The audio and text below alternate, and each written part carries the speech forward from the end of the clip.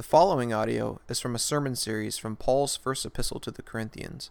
For more information about Sacred City Church, please visit sacredcitychurch.com. Hear the word of the Lord from 1 Corinthians 12. Now concerning spiritual gifts, brothers, I do not want you to be uninformed. You know that when you were pagans, you were led astray to mute idols, however you were led. Therefore, I want you to understand that no one speaking in the Spirit of God ever says Jesus is accursed, and no one can say Jesus is Lord except in the Holy Spirit. Now there are varieties of gifts, but the same Spirit, and there are varieties of service, but the same Lord. And there are varieties of activities, but it is the same God who empowers them all in everyone. To each is given the manifestation of the Spirit for the common good. For to one is given through the Spirit the utterance of wisdom, and to another the utterance of knowledge according to the same Spirit. To another faith by the same Spirit. To another gifts of healing by the one Spirit. To another the working of miracles. To another prophecy. To another the ability to distinguish between spirits. To another various kinds of tongues. To another the interpretation of tongues. All these are empowered by one and the same Spirit, who apportions to each one individually as he wills. This is the word of the Lord. Let me pray. Father, we thank you for your grace given to us in your Son, Jesus Christ. We are only gathered here today because you are a God who wants to be known. And you want to be known so bad that you sent your one and only Son out of heaven down to this earth to reveal you to us, that Jesus is a perfect representation of God. And we thank you for Jesus. We thank you that we can look to his life and his ministry, and that we can know what you're like. We can see the heart of God in the ministry of Jesus. So today I ask that you would anoint me, that you would speak through my mind, that you would help me stay close to the text. And Father, it would be your word that I speak, and that you would anoint our ears to hear your word. For those of us who have fears in here, you would still those fears. For those of us who lack faith in here, you would give us that faith. And we ask the Spirit to be present here in a very special way. In Christ's name, we pray. Amen. Well, welcome to Sacred City Church. If you are just joining us, we've been working our way through Paul's letter to the church in Corinth. In this series, we are affectionately entitled, Following Jesus in a Jacked Up Church. Now, every church has its problems. Every church is at least a little bit jacked up because every single church is full of broken and selfish people. Now, that might be a revelation to you. You might think, no, church is where the good people go. Stick around for a little bit, right? Church is where broken people go. And sometimes it's a place where people that are so broken, they go there to act like, to put the facade on, to pretend that they've got it all together, right? But they're still just as broken. That's why Sacred City, and that's why Christians, that's why the Bible's all about the need for a Savior, not a self-help program. See, most of us, if not all of us though, we're bent and we don't really think that we need a Savior. We really just need a little bit of help. So most of us, tell me if this is you get a little shocked when you find out how difficult church is. When you find out how difficult living inside a community is. We kind of naively think, why is it so hard to just get along? Right? And usually what we're really saying is, why doesn't everybody just think and act like me? This would be so much easier if they could get it together like I have it together. Once that happens, community, baby. All day, every day, right? No, that's not community. Church requires effort on our part. Now you think, well, is this the church? This is part of the church, our gathering together. But church, the ecclesia of God, is the people of God, living in community of God, showing the world what living in community with a relationship with God looks like.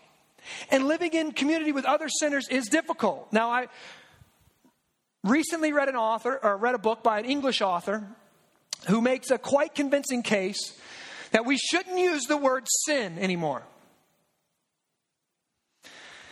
He says most people have no idea, they have no concept what a biblical understanding of sin is. So most of us, when we hear the word sin, we automatically think sin is taboo. It's something naughty, something kind of off limits, but incredibly sexy. It's off limits, but it's fun. It's off limits, but it's something that I really shouldn't do, but I'm going to love it if I do it. Right? That's what most people, when they hear the word sin, that's what they think. That's their concept. So he argues that the word sin be replaced with, now I'm modifying this a little bit, but this just one word because he doesn't mind throwing out the occasional cuss word. Okay, so I'm just going to replace that a little bit. He says this, here's a good definition of the word sin that we should use when we're talking to people about sin. Sin is the human propensity to screw things up. There was a word that started with F in there, but I just replaced it this morning. The human propensity to screw things up. Now, that makes a lot of sense to me. Because when you say sin, I'm kind of like, yeah, maybe. But when you say the human propensity to screw things up, I get that. That makes a lot of sense to me. See, I look to my past, and I look down the wake that my life has left, and I see the damage that my propensity to screw things up has caused. No matter how hard I've tried to be good, I've hurt people. I've damaged relationships. I still screw things up. And if you're a person with any accurate sense of self-awareness, now you might not, okay? I'm just going to throw that out there. You might not have any sense of self-awareness. That's a gift from the Spirit and a repercussion of community. It's something that you get inside community. People go, you're not that awesome, bro. You're really not, right? And we need that.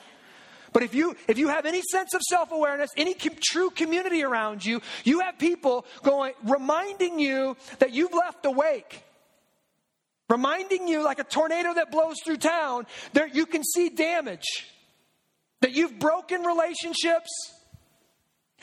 Your mom doesn't talk to you. Your dad doesn't talk to you. Your sister doesn't talk to you. Your children don't talk to you. Aunt Mabel doesn't talk to you. Whoever it is, the boss, it was his problem. The employee, it's their problem. That if you look in your past, you can see damage. You can see the human propensity to screw things up. Now, if you are completely self-delusional, you'll go, see, Aunt Mabel had a problem, Mama had a problem, Daddy had a problem, boss has got a problem, employee got a problem. I wish everybody would just get their stuff together. And the world's going, that woman got a problem. Right? If you're seeing the problem all around, there's one common denominator in all those relationships. That's right here. And that's why Jesus, God's one and only Son. See, that shows us just the pervasiveness of sin. That it's everywhere. It's in every relationship. It's damaging everything we're a part of, at least at some level. And that's why Jesus, God's one and only Son, had to come down from heaven to live in this sin-sick world. He never screwed anything up. It's amazing. He was the one human, because he was the God-human, the God-man, 100% God, at the same time 100% man, who was sinless.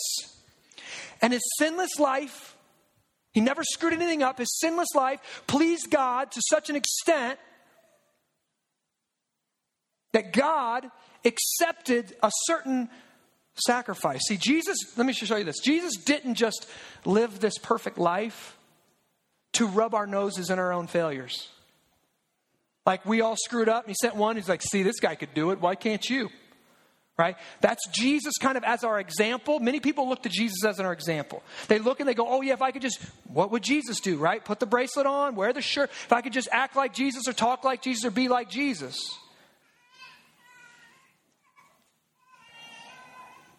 But we need more than an example. Most of us are pretty aware that we fall short, that we can't live up to that perfect example.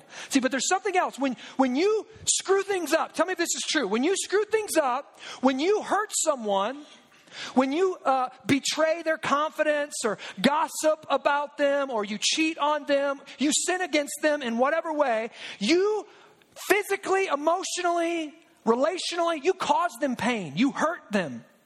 You screw things up. And the person who is hurt, all the power kind of shifts to their corner.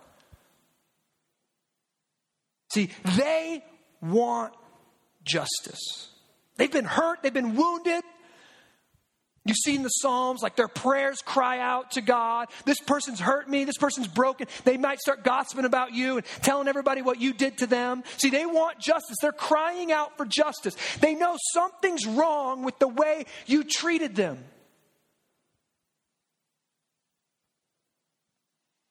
They want things to be made right. They want us to pay for what we did. They want us oftentimes, and you if you've been hurt, you know this. If you've been hurt by someone, there's sense down in your gut, you want them to hurt too. You want them to pay for what they did. You want them to get theirs. This is so terrible, okay? This is really terrible, but I'm going to tell you what's going on. When my wife and I got denied for our 10-year anniversary to go on the cruise, as I was leaving there, I was not thinking, Lord, just bless them. I was thinking that boat's going to sink and I'm going to laugh. The whole way I'm going to laugh. Look, God rescued me from the sinking boat. Like, I was mad. I was angry. I felt like I had been done wrong, and I did not have a problem if they wound up on a sandbar in the middle of the ocean. I didn't have a problem with that. Oh, they're stuck for a week there. That's tough. Right? I didn't care. I wanted justice. Right? What I thought was justice. Listen, this is exactly why Jesus becomes our substitute. See, Jesus takes the punishment for all the havoc that we have caused, all the hurt and pain, the whole trail of broken relationships that we've left in the wake of our lives. Jesus absorbed that in his body, and he took the wrath that we all deserve. See, we've screwed it up. We deserve pain. We deserve justice. We deserve literally the wrath or the justice of God to come down upon our heads to pay us back for all the wrong that we've done in our lives. And in fact, the people that we've hurt, did you ever think about this? The people that you've hurt, they might be praying for God to get you. They might literally be praying for justice. God, pay them back for their lies about me. Pay them back for the gossip. Pay them back for screwing me over in that business deal. Pay them back. And here's the deal. If Jesus is just an example, we're out of luck. What do we do with that? But here, Jesus, for the Christian, is the person who goes, you're right. All of those who have everything against this person, you are absolutely right. You deserve justice. You deserve to be paid back. You deserve for them to hurt. But put it on me. Let me pay their price. Let me take their spot. Let the wrath that you want to pour out on them, pour that wrath out on me. That's what Jesus Christ does on the cross. The cosmic justice of the world, that God deserves to pour out on everyone, fell on Jesus that day, 2,000 years ago, on a rugged hill called Golgotha. Jesus became our substitute. And we know that God was satisfied, that paid the price, that paid the debt, because he was pleased to allow Jesus to be resurrected after his death. The resurrection shows us that God accepted Jesus' payment for our sins. This is how we can be forgiven. He doesn't just go, oh, no big deal. Your sin's not a big deal. He says, I've paid for it by taking it in myself and Jesus, dying and defeating it and raising again to new life. And now I offer that new life to you. The gift of Christ's righteousness for us. See, when Jesus died upon the cross, he paid the sin debt for every single human being who has ever or will ever call upon the name of the Lord Jesus Christ for salvation. This is why Jesus said on the cross, it is finished. The debt has been paid. The work of salvation, it's finished. But for the Christian, this is where it gets fuzzy. For the Christian, our work here on earth is not finished. We get to play. We get kind of drafted onto God's team, and now we get to do ministry, and we get to work out this redemption that He's purchased. We get to work it out in on the everyday nook and crannies of our life, in our jobs, in our cities, in our world. We get to work out redemption, to play in the kingdom, to kind of try to create these little pockets on earth, like it will be in the new heavens and the new earth when Christ comes back and all sin has been removed. We get to play in this. But here's the deal. This is a painful reality. Though we've been made new, though when we place our faith in Jesus Christ as our Lord and Savior, God gives us the Holy Spirit. He literally takes out a heart of stone and gives us a new heart of flesh and makes us totally new people. He does that for us. We still have this thing following us around, right? We've talked about it before. Dexter calls it his dark passenger. We've got this sin that still clings to us. And here's the painful reality. No matter how spiritual you are, sin still remains. There still remains a human propensity to screw things up. And what we're going to see today, even Spirit-filled Christians screw things up.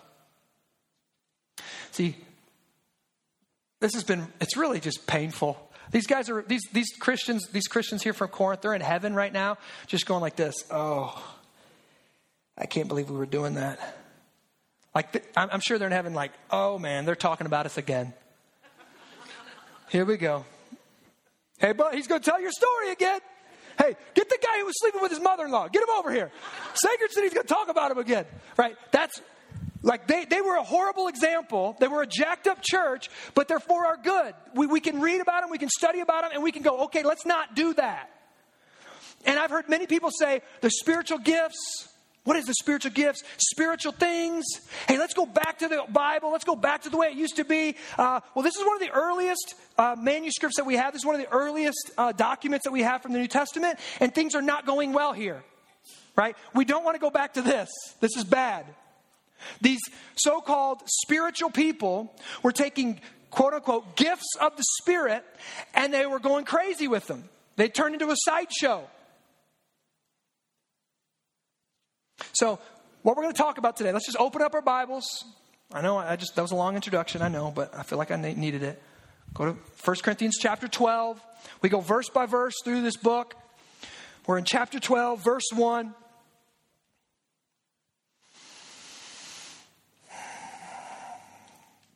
We've already read it once, but one thing I'm going to let you know right away. The Apostle Paul here writing to correct their view of spiritual gifts, the way they're using things in the Spirit. And he drops some form of the word Spirit 11 times in these 11 verses. And when we read verse 1, it's clear he's changing subjects. Look, now concerning spiritual gifts is what the ESV says. Now concerning spiritual gifts. This church had written the apostle a letter asking him about a lot of different subjects. Kind of telling him what they're doing. And now he's switching subjects to talk about what he's labeling here as spiritual gifts. Now that word gifts is not actually in the Greek. It just says now concerning the spiritual. And commentators and scholars differ on, is he talking about spiritual gifts or is he talking about spiritual people?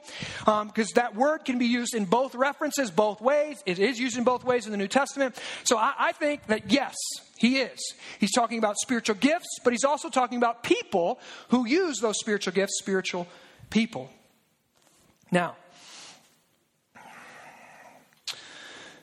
today isn't too much different from what was going on in Paul's day in the city of Corinth. When you start talking about the spiritual, right?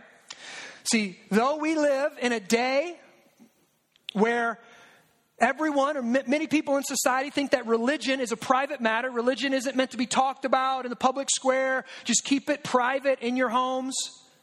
Nobody cares about people going public with spirituality. Right? From reruns of Oprah to any television. I mean, you can just flip through and you're going to find all kinds of fortune tellers, Like people that they're going to tell you what, old dead Aunt Millie, she left something for you under the floorboards in the kitchen, right? You can flip through the channels and you can find psychics and you can find all kind of spiritual things out there. It's pretty common, right? You want to get in touch with somebody who's dead? This is how you do it for $49.99. We can do it right now, right? Eastern meditation, yoga, all of these are spiritual practices that are common today. They're religion, but we don't think they're religion. We kind of, I'm not religious, I'm spiritual. Paul is dealing with this in the church in Corinth. See, in the first two verses, let's read it. Now concerning the spiritual, brothers and sisters, actually, I do not want you to be uninformed, okay? Right here, stop. Just to answer this. This is why we're studying this text. We go verse by verse, right?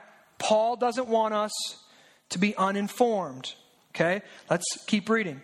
You know that when you were pagans, that means unbelievers or Gentiles, you were led astray to mute idols. However, you were still led. See, they were mute, but you were still led. What's he saying? Paul's saying, listen, this is what he's saying. Every spiritual experience you have isn't from the God of the Bible. Every spiritual experience you have isn't Christian. Just because you got the chills, just because your hair stood up on the back of your neck and on your arm, and you felt warm fuzzies, does not believe that is from the God of the universe. There is a big difference between being a spiritual person and being a Christian. See, being spiritual is all about me. It's all about me having a personal experience of ecstasy. You can get that at a concert, right? Coldplay or John Mayer or whoever it is. You get that feeling. Hair stands up and people, they raise their hand, they light their lighter, they sing, they hold hands. That's worship. They're having a spiritual experience. And now listen, this is so genius by Paul. Paul doesn't do what many preachers do or what many people could say and go, oh, that's all phony. That's just emotion. That's not spiritual. That's just phony. No. It's spiritual, but it's not Christian. Mute idols, fake things. They can give you the warm fuzzies. You can have a spirit. There's more spirits at work in this world than the Spirit of God. He just wants to say, that's not Christian. What do I mean by that? See, being spiritual is about a personal sense or experience of ecstasy. It's about goosebumps. But God has given the spiritual, and God has given spiritual gifts for one reason. Listen, to make much of Jesus through the ministry of people. That's the point of the spiritual gifts. To make much of Jesus through the ministry of people. And Paul is going to be making a stark contrast here between spirituality and Christianity. See, spirituality elevates the individual. Why do we love it in our society? Because we are living in the most individualistic society the world has ever seen. It's about me. My personal needs and desires get elevated over all things. See, that's why spirituality is so attractive. But Christianity elevates Jesus and the Christian community over the individual's personal experience. Christianity says it's not about me, it's about we.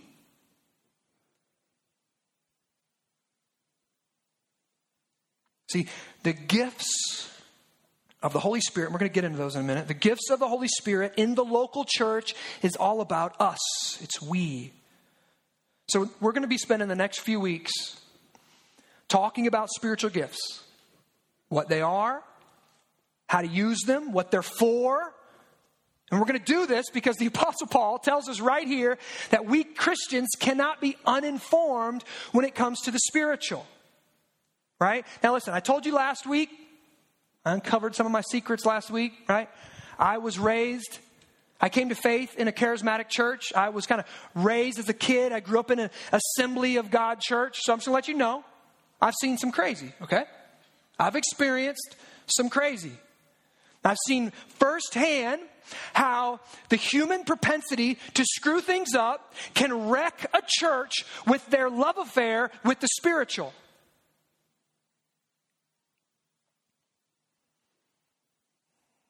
And I know that there's at least two types of people in this room today. One, you come from a charismatic background, and you are like, finally, we're going to sing some happy, clappy music, and people are going to get knocked down in the aisle. Let me assure you, that ain't going to happen. But I do believe that we need to learn about spiritual gifts, that we need to understand them, understand how to use them, and we need to begin to stir them up, right? Stir them up, stir up the gifts. That's what Paul said to Timothy. Stir up the gifts that came when I laid my hands on you. When you became a Christian, stir up those gifts and use them. And most of the time, they're going to be used in missional community and in Fight Club. We can talk about that in a little bit. So, there's some group in here that are like, yes, let's talk about the spiritual. Let's talk about spiritual gifts. And there's another group in here. You are already sweating, right? You guys are on the edge of your seat probably. You get really nervous when people raise their hands and close their eyes during the music. You guys are just waiting to push the eject button once somebody speaks in tongues or does something crazy, right? It's right here. Just try it. Just do it. Boom, I'm gone. Crazy came up today in gathering. I'm out. Right? I get it. I understand why you're like that. Right? More than likely, God, my past, I was a wrestler and I fought in a cage, and God probably was preparing me for someone to do that in the gathering so I could take them out, right? As silently as possible. That happened. I don't know what happened to him. He's gone. Disappeared, right? I didn't hear nothing. I don't know. All right, let me assure you. Here's the deal. Let me assure you. If that's you, you're weirded out by quote-unquote spiritual gifts. You were like flipping through the channels one time. And it landed on this network called TBN. And you saw a big gold throne. And you heard people saying either a lot of weird words and asking for money. Those are the two things, right? So you're thinking, that's where we're going. We're not going there. I'm telling you, we're not going there, right? That's not where we're going. I'm going to tell you this. Spiritual gifts are not to make you weird. If they do, you've done it wrong. And there's churches across the city, across the world, that you walk in and it's just flat out weird. Right? People bucking and flopping and speaking craziness and barking and just crazy, right? Tambourines and flags, and you're like, what is this place? Trapeze artists? It gets crazy, right? But spiritual gifts, listen, they're not supposed to make you weird. I'm going to say it again. I'm going to say it a bunch. Spiritual gifts are about making much of Jesus through a supernatural enablement to do ministry like Jesus. I'm going to tell you this. Jesus wasn't weird. Jesus wasn't spooky spiritual, right? Jesus was divinely enabled by the Holy Spirit to do supernatural things. For those of you, Jesus didn't do all those things because he was God. Right? He didn't do all those miracles because he was God. He did all those miracles because he flowed in the Holy Spirit. He was gifted by the Holy Spirit to do ministry. So you see Jesus looking at a woman at a well, saying, woman, I need some water. Will you give me some water? And then we skip a bunch of stuff. He basically says, hey, you're coming to this well to get water, but I could give you water that will quench your thirst forever. And she says, I want this water. And what's he say? He says, hey, go get your husband. I don't have a husband. He's like, this is like the trap. The trap closes, right? Jesus sets the trap closes. I don't have a husband. Well, since you brought that up, you're right, you don't. You've had a bunch of husbands, and the guy you're shacking up with right now, he's not your husband either. So what he's pointing at is you have a spiritual thirst that you're trying to quench with the love and affection of men. You think a sexual relationship will complete you. You think that will satisfy you. And Jesus says, I'm here to tell you that that won't satisfy you. Only a relationship with me will satisfy you. Only what I offer you will satisfy you. That's a gift of the Spirit that Jesus walks in that enables him to contextualize the gospel to a specific individual's need. That wasn't spooky spiritual. Was it spiritual? Absolutely. And you know what she did? She ran and told everybody, right? Come check this guy out who told me everything I ever did. Jesus healed. Jesus performed miracles. Jesus did a lot of things like that by flowing in the Holy Spirit. So as we talk about this today, as we get into this text and we study the spiritual gifts over the next few weeks, let us keep this one thing in mind. It's all about Jesus. Spiritual gifts are all about Jesus. Look at verse 3. This is why we know that. Therefore, I want you to understand that no one speaking in the Spirit of God ever says Jesus is accursed. And no one can say Jesus is Lord except in the Holy Spirit. Now, obviously, Paul does not mean that a person cannot utter the words Jesus is Lord without the Spirit. What he's saying is people cannot make a public profession of faith in the living Savior and keep to that public profession of faith that Jesus is Lord in a hostile world. That no one could maintain that creed, Jesus is Lord, without the work of the Holy Spirit. In any culture, in today's culture as well. Now, what does that mean? Jesus is Lord. That was the earliest Christian creed that we have.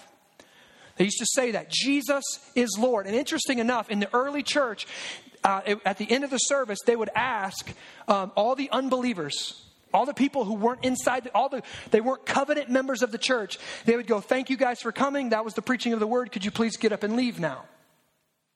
And they would leave, and then they would all profess together, Jesus is Lord. And for us, it's like, why? What? That's weird. Why would you make people leave before you did that? Because what they were saying was, in that culture, in essence, they were saying this: Jesus is Lord and Caesar isn't. Jesus is in control of all things and Caesar isn't. The king isn't. The emperor isn't.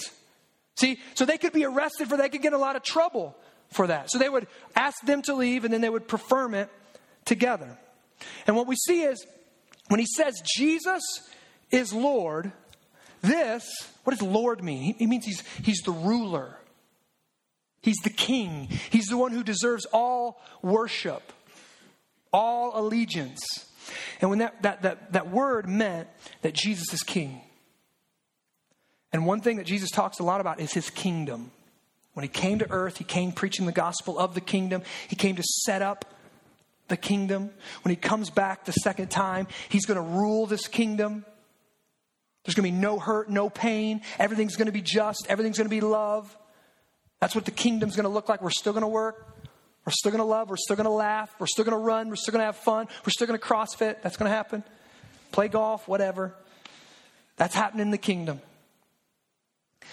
So Paul here is giving us and the Corinthians a rubric, a filter to sift all of our experiences with the spiritual through. Don't just trust the goosebumps. I hate to say this like this, but maybe I'm numb to some of it because I grew up in the over experiential side of things. That where people would come up and go, I got a word for you. And now I'm like, I got a word for you. Like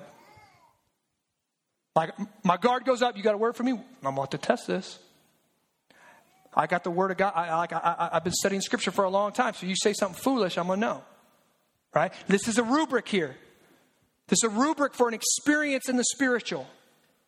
This is what Paul says. Christian spiritual experience. Anything to do with the spiritual gifts is about Jesus is Lord. Jesus becoming real to us and empowering us to live under his reign as a kind of an outpost of his coming kingdom. So spiritual gifts are about the people of God living in a community in such a way that we kind of look like what we're going to look like in the future. You get that? When there will be no more sin, when there will be no more struggle, when there will be no more pain,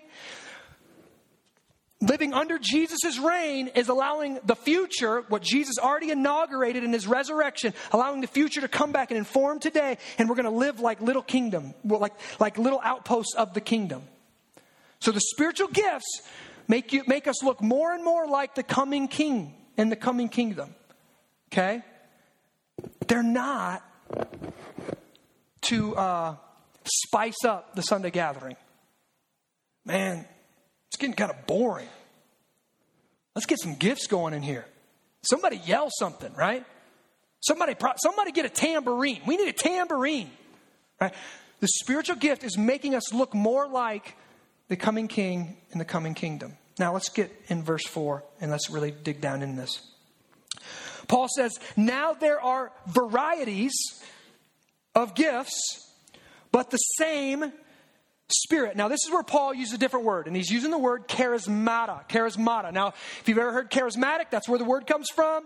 Charisma, that's where the word comes from. Charis means grace, right? So this word literally means it's a gift of grace. It's a gracious gift. In the modern Greek, it's used as a birthday gift. Charismata, it's a birthday gift. And what Paul's saying here, there is diversity. There's a lot of different gifts, but there's one Spirit, and they all come from one Spirit. So this is one of the greatest things about Christianity. Let's keep reading so I can show you. There's varieties of service, but the same Lord. So we see there's a variety of gifts, but the same Spirit. There's a variety of service, but the same Lord. And there's a varieties of activities. Actually, that word there is, I'm going to say it, energenata. Energenata in the Greek. So it's energy. There's a lot of power there. But it's the same God who empowers them all in everyone. Okay, so I hope you see this. That we see three things going on, or several things going on here. Number one, we see variety gifts given by the Spirit, varieties of service by the Lord, varieties of power by the one God. Father, Son, Holy Spirit. You see what we call, and theologians call, the doctrine of the Trinity here. That God, the God of the Bible, is three in one. Father, Son, Holy Spirit, yet one. Okay? Do you understand that? No. Do I? Not really. But what does it mean? It means that our God is himself a community. How can God be love? Because he's a community. Right? How can there be unity with diversity? Because there's unity with diversity in our God. That's why we believe different ethnicities, different socioeconomic backgrounds, different educational backgrounds, all can come together in one church, in one missional community, and there can be unity there because it's the same Spirit. It's the same Savior, Jesus. It's the same God. There's unity in diversity. When the world gets up, the smartest guys that our world has, not really, but the smartest guys who are atheistic in our world, and they get up and they say, why can't we all get along? We can point at them and go, why should we? Why should we get along? Survival of the fittest, right? Let's just kill the weak. Why should we get along? Christians can stand up and say, we should all get along because our God is a community and there's diversity and in unity. And we can welcome and love the other who's not like us. That's what it's about. So there's this great unity inside diversity. And what we see here, look at verse 7. To each is given the manifestation of the Spirit for the common good. For the common good. So right there, gifts of grace are given to us to serve our Christian brothers and sisters, as well as our neighbors, as well as our co-workers and our bosses. Listen, they're for the common good. They're not to make us look good. They're a gift. One of our identities in Christ is the identity of a servant, that Christ came to serve, and he's made us into servants as well. And he gives us gifts to serve one another in the body, to serve our neighbors. That's why he gives us gifts, not to build a pedestal. Right? Not to say, I have this gift, I'm going to put it on my business card and hand them out. Right? It's not to lift ourselves up. It's for the common good, to bless others around us. So here we go. In the first few verses, Paul is making the point that God is Trinity. He exists in a community, with diversity. And the church is made up of a diverse group of people, all with differing gifts. And when they use those gifts together to make much of Jesus in a spirit of unity, a beautiful harmony takes place. Now, harmony's beautiful, isn't it? I love when our band, I don't know if they're doing it today or not. I'm not that up on things. But usually I can catch when they're doing harmony. I can't ever hit it. I can't ever do it right, but I can hear it, right? And harmony is beautiful. Usually four different people singing 4 different parts, but singing the same song. And it makes everyone sound better, right? And it oftentimes brings people to their feet where they're clapping. They love harmony, right? Or in an orchestra where everybody's playing something a little bit different, but it all sounds beautiful together. That's what the church is supposed to sound like. 4 different people, 4 different parts, singing different parts, but singing the same song, sounding good together.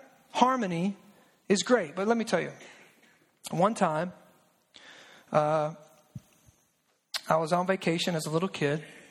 And I was down south, and I mean deep down south in Alabama, right? We loved it as a kid. We loved going down south. But the one bad thing about going down south is that means we had to go to Grandmama's church, okay? Granny Rose, bless her soul. We had to go to Granny Rose's church. Now, Granny Rose's church, just so you know, was in a trailer, okay? That might tell you a little something right there. Granny Rose's church was in a trailer. Music was just, we were expecting it to be, a little bad. Just going to say, a little bad.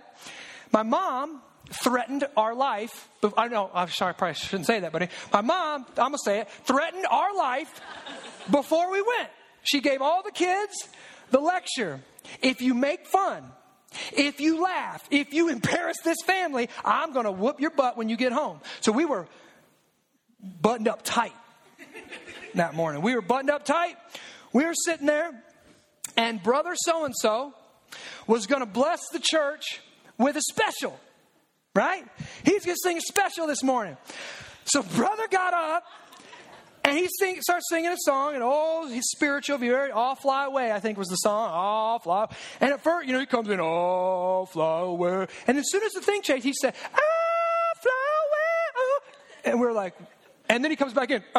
He was trying to sing all 4 parts by himself. Brother was trying to and he didn't have a pedal where he could loop it or something, right? He was singing all 4 parts of one song by himself. And I was just kind of like, and I look down the aisle and I see my mom losing it, right? She lost it. And all the kids are like, hypocrite. And we're just... And then we lost it. Right? Now, harmony's a beautiful gift, but you can't do it by yourself. Right? Now listen, spiritual gifts are the same way. Spiritual gifts are for the body. Spiritual gifts are meant to be used in harmony with one another. And this is one thing you're going to see here. Spiritual gifts aren't like for possession.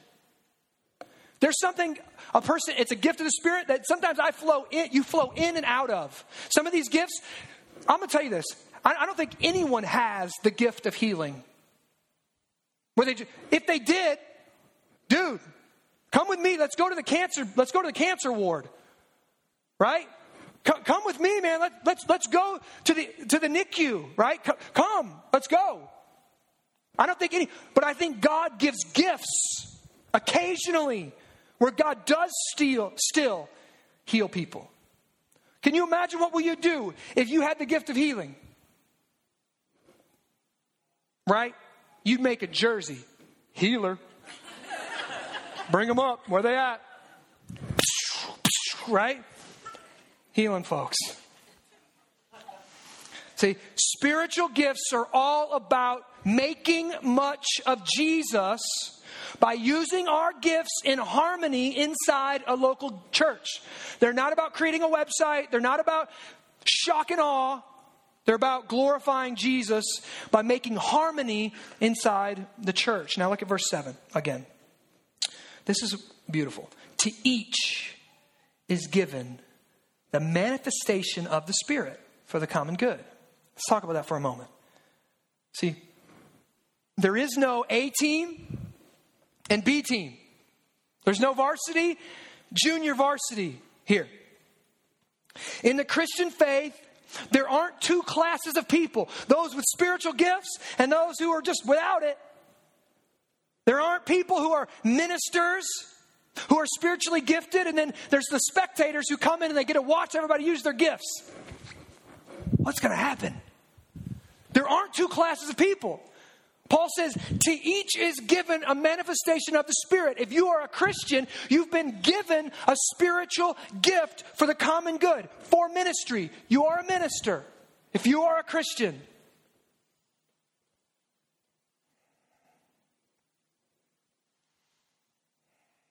See, and that we're going to talk about the next few weeks, because next week Paul's going to get into it. He's going to give us a specific analogy. He's going to say that the church is a body, and it's all got different parts, but you're all connected to the body. You've all got a different function. You've all got a different gift, and you need one another. Every Christian has been given some special kind of gift from the Spirit that is meant to be used to make much of Jesus and build up this church here to get, for those who are listening to me, this church right here. Your gift is meant to be used right here to build up the body of Christ for the glory of God. For me, this is incredibly exciting. It should be for you too. When God saved you, when He took out your heart of stone and He breathed the Spirit in you and He regenerated your heart and caused you to see Jesus as truly glorious, He did that through the Holy Spirit. And when He did that, you didn't know He did it, but when He did that, He dropped in a gift of grace. He dropped in a spiritual gift, a divine from God, enabling to do ministry like Jesus. Not perfectly. We still got this sin thing going on. But He's dropped a spiritual gift in you. You're gifted. If you're here today and you believe in Christ as your Lord and Savior, He has given you a spiritual gift. And those gifts, He says, given to all believers for the common good. Now, look at verse 8. Now we're going to get into it. For to one is given through the Spirit the utterance of wisdom. Now, what's Paul about to do here? Okay, Paul's going to start listing off some gifts, but here, please listen to me. This list is not exhaustive. Paul has other places in the New Testament where he lists off different gifts. Peter lists off a few gifts. There's actually at least 4 or 5 different lists in the New Testament where Paul lists them off. And here's the point. All the lists are different. There's some things that overlap, but all the lists are different. This isn't meant to be exhaustive. Paul's not going, let me tell you about all the spiritual gifts so you can find out which one you got. That's not what Paul's saying. Paul's saying, there's a variety of gifts. There's a lot of them out there, and you've got one, I guarantee you. All right? And we're going to spend some more time on these, but first I want to show that slide. I want to show that slide of the four lists next to each other, if we can put that up there right now. Because we can't study them all in detail. There it is right there. Okay, so here's the gifts of the Spirit in the New Testament that are listed.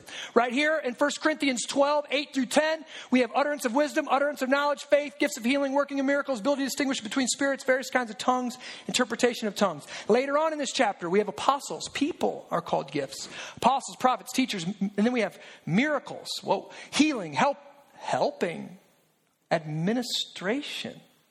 Various kinds of tongues. Then we got Romans. We got prophecy, service, teaching, exhortation.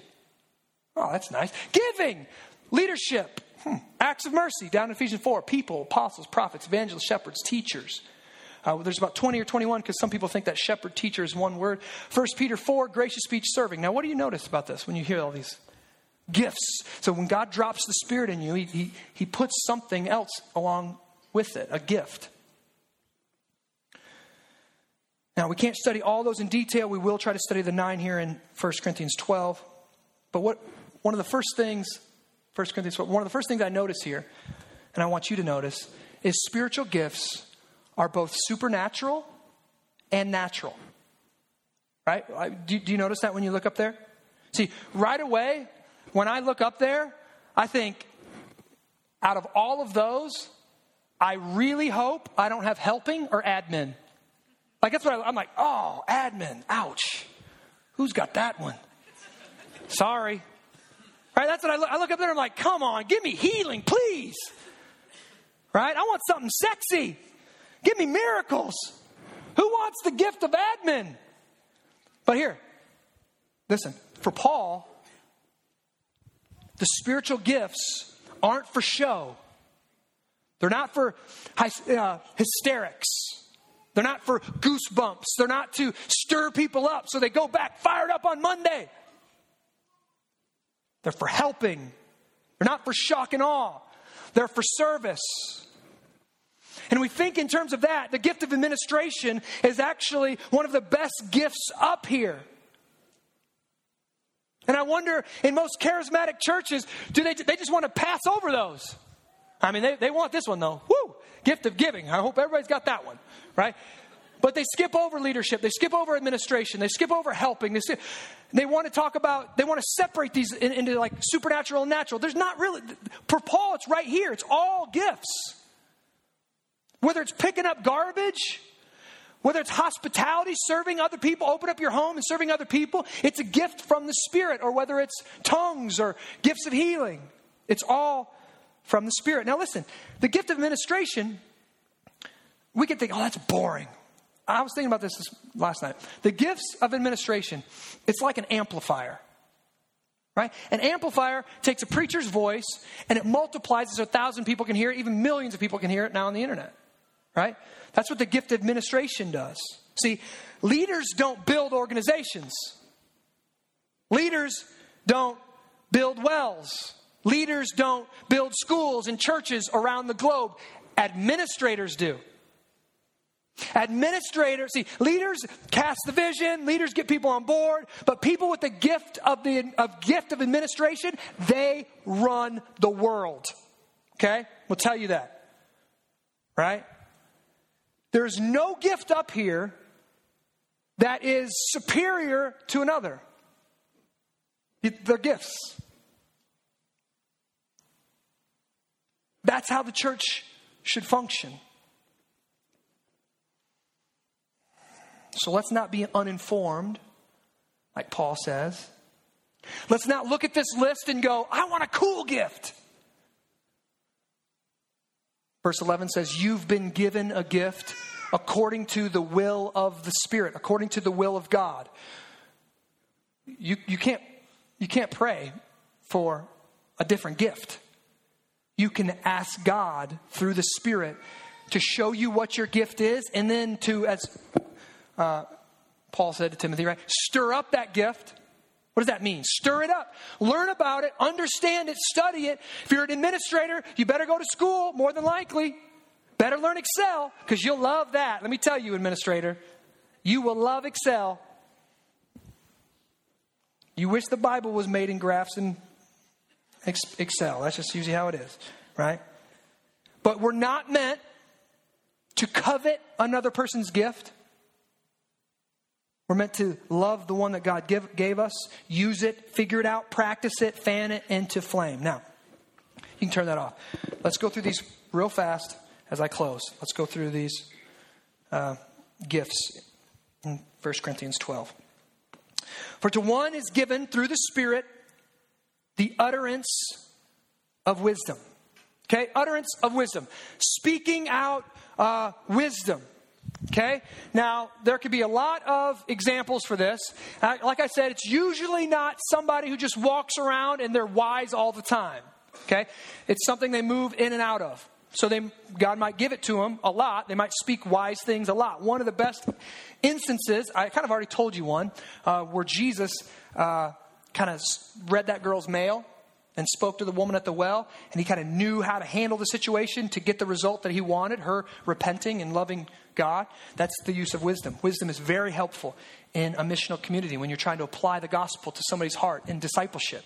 Wisdom is very helpful. One of the best examples is also in the Old Testament, this guy named Solomon. If you knew anything about Solomon, he was given a gift of wisdom. He was ruling in wisdom. And one day, these two women, both had babies. They went to sleep, and one woman rolled over on top of her baby and smothered the baby. And the baby died. The mom woke up. She saw the dead baby. She looked over and saw the other woman here, and her baby was alive, and she went back to sleep. She switched out babies. So this woman woke up. That ain't my baby. She knew right away. So they couldn't. People were looking there. I don't know whose is whose. I don't know. So they bring these two women before Solomon. And they're arguing, it's my baby. No, it's my baby. It's my baby. No, it's my baby. Oh, right. Solomon. I'm just thinking about this. Two nursing mamas, fresh off of giving birth. And he's got to deal with, somebody's going to kill somebody. So he's sitting here and he says, okay, this is what we'll do. We'll take the baby, the live baby. We'll cut him in half. And we'll give half to you and half to her. One woman goes, yes. The other woman goes, no, she can have him. She can have him. Solomon goes, give the baby to her, right? The real mom said, no, she can have the baby. She didn't want the baby to die. The woman who just wanted something, the woman that was lying said, no, cut him in half. I want my half. Wisdom, right? Supernatural wisdom for the moment. That was a gift in the Old Testament. It's still a gift that's around today. I think we should all pray. I think we should all pray that God would give us this gift. We need it with raising kids, right? We need it when we're sharing the gospel. We need it all the time. So let's pray. Let's pray for it. Now, secondly, and to another, the utterance of knowledge according to the same Spirit. Now, at the risk of sounding arrogant, I'm going to go out on a limb here and say that I think God has given me this gift in a small way. I don't say that because I think I'm the smartest guy in here. I'm absolutely not. I say that because I never read a book throughout junior high or high school. Not one. I was interested in chasing girls and playing sports. But when God saved me at age 17, when he saved me through the Spirit, he gave me an insatiable desire to read. He really just turned me into a learner. From the moment of my salvation, I've had at least one book going. Most of the time I'm reading about 10 books at a time. From fiction, theology, philosophy, biography, autobiography, commentaries, and of course the scriptures. I'm reading, and if you know me, you know this, I'm reading all the time. And what I want you to know is that's not because I'm smart. That's not because I'm disciplined. That's not because I was raised to put education up on the top shelf and really focus on it. No, that's not natural for me. Here's a big revelation. I have ADHD. Shocker, right?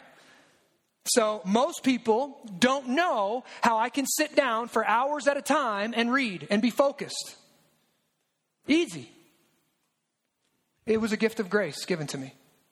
I've done nothing to do it. I've done nothing to earn it. It's just, I want to do it. And I do it, and I enjoy it. So that's why I do it. It's a gift. I think it's a gift given to me by the Spirit. And it's probably because the gift of knowledge would kind of be helpful with my job. Right? If I get up here and, I don't really know what this says. I'm not really sure. So let's just go home and ask Jesus to help, right? That would not be helpful as a pastor, right? I need to know what I'm talking about, right? So it's a gift. So pray. Some of you have the gift of knowledge. Some of you, it didn't come just supernaturally. You were smart from the get-go, right? You saw how things connected from the get-go. I think my son, Javin, I think that's him. I think from the get-go, he's a little theologian. He asked right away. He asked about the Trinity. He asked about big picture things. I think he's got the gift of knowledge. I think that's got it. And I think we believe that the Spirit's already saved him. We believe that my son's already a Christian. And so God's going to take that kind of natural gifting that he gave him when he was born, and he's going to kind of put the spiritual, add the Spirit to it. Kind of use that as a spiritual gift. So that's when you're coming to find out your spiritual gift. A lot of times it's a natural gifting. It's a natural gifting that's now not about you. Because like a natural gifting of being smart or having a gift of knowledge, natural, you can study. It can be all about you and all about the letters behind your name, right? And all about book deals and all about getting up into the educational system, academia, and being awesome. But when the Spirit comes in and saves your heart and saves you and drops the spiritual gift on, he could take that natural gift of knowledge and now use it for Jesus' glory instead of yours, and use it for the good of the church and not just for your own exaltation. Next. To another, faith by the same Spirit. Now, this is not salvific faith. This is not the faith that saves us. Everyone's been given the gift of faith if you've accepted Christ as Lord. This is faith to believe God even when it's really difficult. So this is faith when everything says no, you trust God that God says yes. This is a gift. One thing I read this week said, the bird that knows the dawn sings when it's still dark. That's faith. And I trust God even when my body's still sick. I trust God even when my finances are busted. I trust God even when my relationships are broken. I trust God even when I don't feel his presence. I trust God, and I ask for the spirit of faith. I ask for this gift of faith to believe him. It's faith. Next.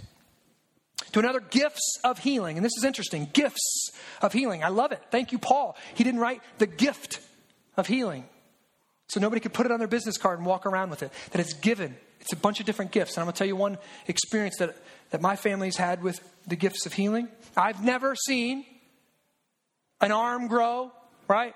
I've never seen, some kind of supernatural thing right in front of me. I've never seen it. So I'm not going to be the preacher that stands up, and I hope that preaches over when I was in Africa one time and I saw, right? No, I haven't. But what I have seen is my sister, when she was 11 months old, was sick all the time. And my family took her to all the doctors in town. And our doctor, Dr. Stumpy, if you remember back in the day, said that my sister had leukemia. My sister Sasha had leukemia. She was 11 months old. And gave us a file and said, we need you to go up to Minnesota, University of Minnesota, and get further tests that we can't do here to confirm this. And my parents, my dad specifically, I remember, took my sister out on the back porch and was just weeping and was sobbing and was broken and was powerless as a parent, as we all come to find out that we are when it's something to do with our children and there's nothing we can do. And he begged, and he said, God, Father, please heal my baby, heal my daughter. And God sovereignly healed my sister. They brought her up to Minnesota, and they said, there's no trace of leukemia in her system. She's perfectly healthy, perfectly normal. Brought the results back to Dr. Stumpy, and he said, we call that spontaneous remission. Well, we call that healing. That's what we call that around here. But spontaneous remission's good too, right? And that's a gift of the Spirit. Now, see, here's the picture.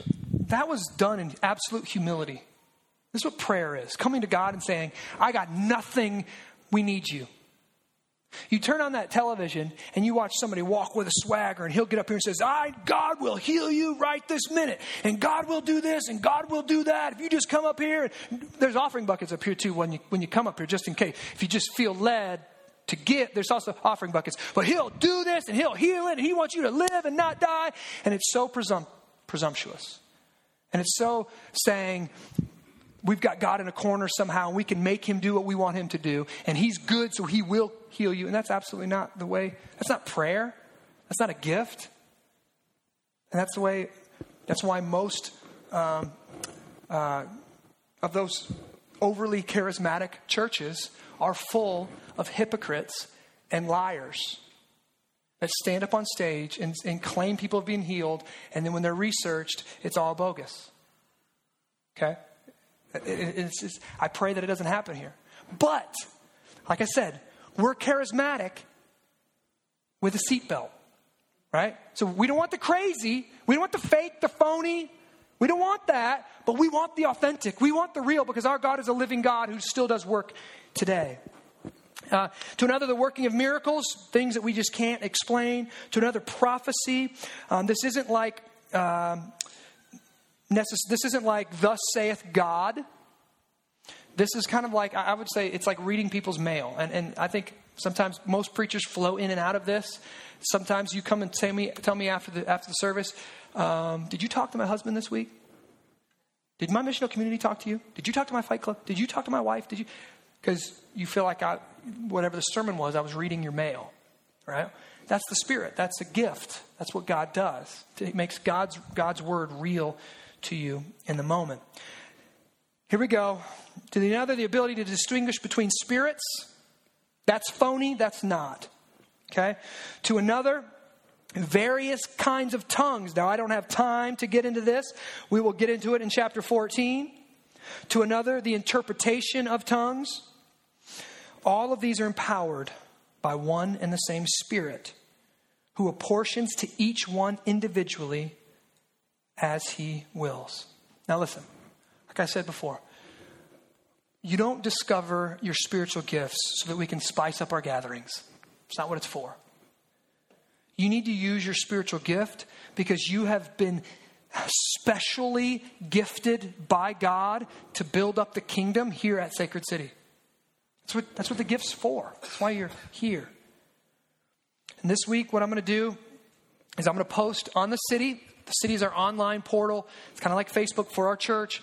I'm going to post some spiritual gift tests. So if you're like, I don't think I'm gifted. We're going to post this test. You can take the test. It can show you your top 5 or whatever. And it can kind of help you narrow it down. Now, most of the time, like I said, you don't get to choose. We can pray for them. We can ask for them. But it's God who sovereignly gives to us. But most of the time, you're going to have people in your life that kind of affirm this. Like, you're phenomenal at throwing parties. You have the gift of hospitality. You make people feel welcome when they walk in the door. You make them feel welcome. That's a gift, right? That's a gift. You have the gift of leadership. You look behind you, people follow. Maybe 10 people, maybe 100, maybe 1,000, maybe more than that. You are a leader. You've been gifted by God to lead. Now, that's for the common good. That's for the church, but it's also for our city. Now, so we want to help you discover those gifts. We're going to talk more about them in the next few weeks. Listen, our church needs you. Our city needs you. You're here because God brought you here. God gave you a gift, and we need your gift. We need you to use the gift that God gave you, and our city needs you to use the gift that God gave you. We cannot be who God has called us to be until you use the gifts that God has given you. And that's why our whole structure of our church, the organizing principle of our church, is what we call missional communities. Small little families of people who live on mission for God's glory and serve one another in homes throughout the week. God's multiplied us. We went from 1. We have 8 now spread across the cities. And they're a family of missionary servants living together. And you meet together, you eat together, you fellowship together, you pray together, you study together, you love one another together. That is where you use your spiritual gift primarily. Very few of you will ever get on this stage, right? Very few of you will ever have a word of knowledge that you need to yell from the seats, right? If you do, prepare, because my Bible's coming at you, right? That's what's going to happen. He gone, right? What do? I joke a lot. One thing we didn't see up here, we did see service, but one thing we didn't see up here is the gift of bulletin hander outer, right? What do you do on Sunday morning? There's one guy who preaches. You could read, if you can read, praise the Lord for that, liturgy. You can read scripture. You can sing or play an instrument. You can serve in the back. You can just come and be hospitable and greet people. You can serve with our kids.